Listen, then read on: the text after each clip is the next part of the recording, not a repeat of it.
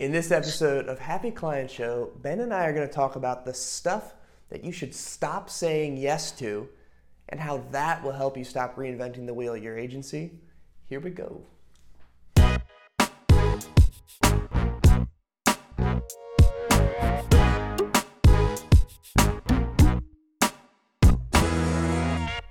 Guys, welcome back to the Happy Client Show, where our goal is to give you happier clients, and really happier clients, they start with us. It's not always the client, and this is one of those cases where sometimes saying no, you might think might make an unhappy client, but sometimes saying yes to something is not in your wheelhouse. It's going to make a very miserable client. We'll get into that in a minute. Andrew, how you doing today? Ben, I am feeling all sorts of warm and fuzzy because when we put this item on the list of episodes to create, I got excited because I know this is a point of passion for you. Definitely a point of passion for me because I've made this mistake more times than I want to remember.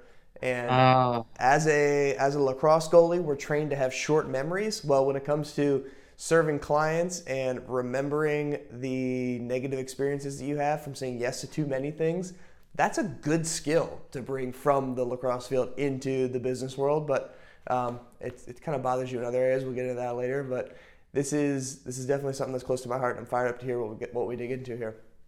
Yeah, so I think this is the biggest mistake that agencies make, besides sucking in general, is saying yes to things that they shouldn't say yes to, and this spans a whole realm of categories. Number one is things that aren't in the wheelhouse.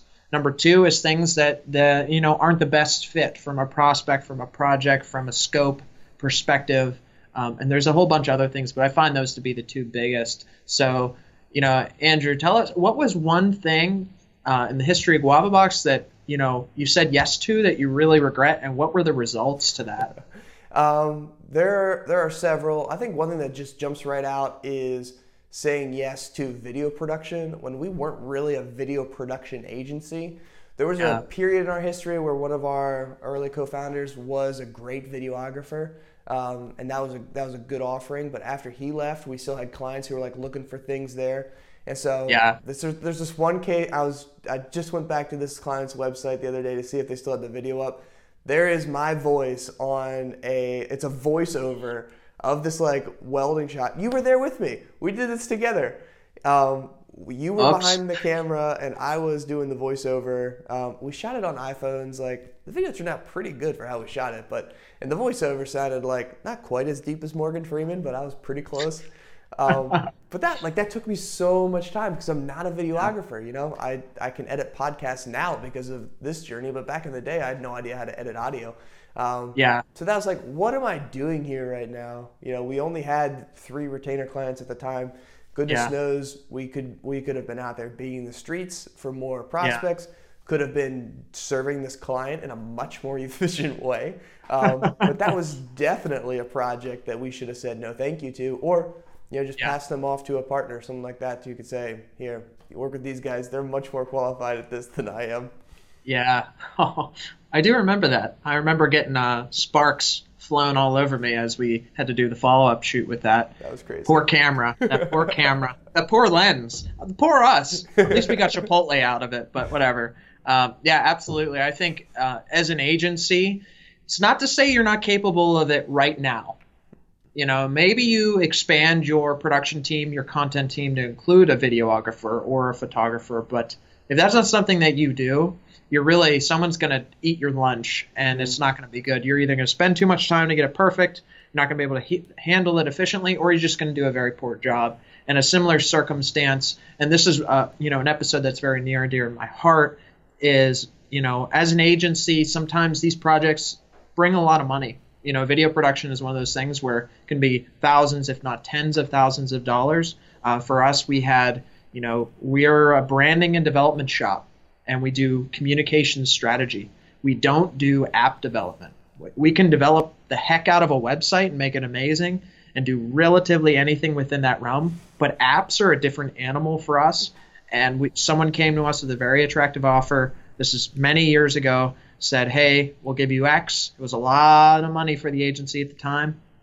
Said, if you do this, and pretty much we were hobbling the whole project through. And, really, it's one of those things where, Dimmer, I feel like you have a moral of the story, which you learned how to do voice editing and, have that talent. But the moral of the story for us is we're still, to this day, troubleshooting and on the hook for that work that should have been done 2 years ago.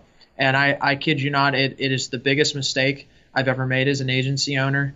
And I should have said no. I should have said, no, we don't do that. And I say to my wife, during the time, I'm like, oh, I feel like this is never going to end. And she's like, oh, yeah, it will. No, it's still going on. So it can really, really cripple your project management and your process. So if it's not something in your wheelhouse, do not take it. Yeah. Say no.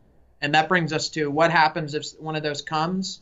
Dimmer, what do we do if something that's out of our wheelhouse completely that we don't support comes to us? What do we do with it? Well, first of all, you need to be prepared before that opportunity comes across the table, because especially if you have some sort of commission-based sales position at your agency, what's that salesperson going to be motivated to do? Bring in new business. But what do we define as new business that we will accept? We need to walk through that process as a core team at the agency so that the leadership is united around that vision. Yeah. Here we'll do website design in this price range. We'll do inbound content retainers. We'll do marketing automation configurations. Yeah. We're not going to touch branding because that's something that a company like Top Hat should take on. Whatever it is, define what you do well, and then figure out what you should not be doing. And then from there, when you have that conversation with a prospect, first of all, just ask them, why do you want to do this? Why do you want a new app, or why do you need this new video? And if it fits into the larger marketing strategy that you have, then hey, go for it. You can help facilitate the creation of that asset, but that doesn't mean you have to be the one to create it. You can find a partner. We'll talk more about that later, but you can work with other folks to help that happen. But I find more often than not, just bring the client back to the why of it all and figure out, what are you really trying to accomplish here? Is this just something cool that you saw at a trade show, or something neat that you saw someone in a peer group share with you that they're doing? You don't want to feel like you're behind the game. So that's what I would do, Ben. It's kind of those two things: address it in the team, make sure everyone's on the same page, and then just say, Mr. Client, why? Exactly. And as an agency, you have to be vanguarding your client's budget like it's your own. And that's not to say that if they use budget somewhere else that bye, Mr. Agency. But really, you're there. You don't want to be in that situation where I told you so and they said, no, you didn't. Why didn't you tell me so? It's a disaster, and really helping them. But don't bite that off if you can't chew it. If it's not even, if you're, I would treat it like this. Any work that's outside the scope of what you do as an agency, you're allergic to. Yeah. Don't do it. Don't eat it. Don't take that on because it'll make you violently ill. Yeah. And, as you teased a little bit here, I also really wanted to stress that point of getting with the sales team, getting with the leadership of the agency. We do this type of work. Mm-hmm. We do it for these prices. And that brings up another thing that could go wrong, is saying yes to something that's drastically under budget. Yeah. And that's been the other thing that has been so haunting as an agency owner for me. And I know with Guava Box, when I was with you guys there, that this is something that we were like, no, we're not going to do this, because taking on an under budget client that's lowballed, they are going to be a headache. They are going to take more time than you have allotted budgetary wise. It's never a slam dunk. It's always worth every penny. And why do the same work for a lesser price when you can do that same amount of work for what you deserve? So that's another thing not to say yes to, is something that is below your price range. And in both of these situations, you want to have someone to hand the ball to. And I think it's really important to stress here, I don't believe in outsourcing and white labeling like, hey, we do this, and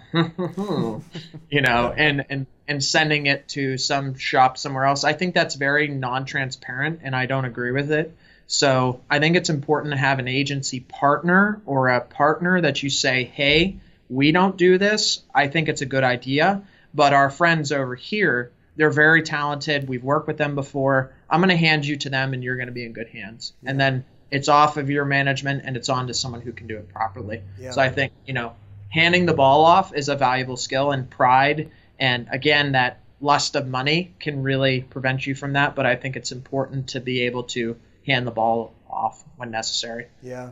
So at the end of the day, if you want to stop reinventing the wheel for clients, stop saying yes to stuff that you shouldn't be doing. Practice a few times just saying no. It's hard at first, but the more practice you get, the easier it becomes, because you know that by saying no to an existing client or saying no to a prospect, you're really treating them better at the end of the day, and they're going to get a much higher level of service out of you and your team, a level of service that you'll be proud of, that you can stand behind. So that's a wrap for this one. Thanks for joining us here on Happy Client Show, and we will see y'all again next week. Say no!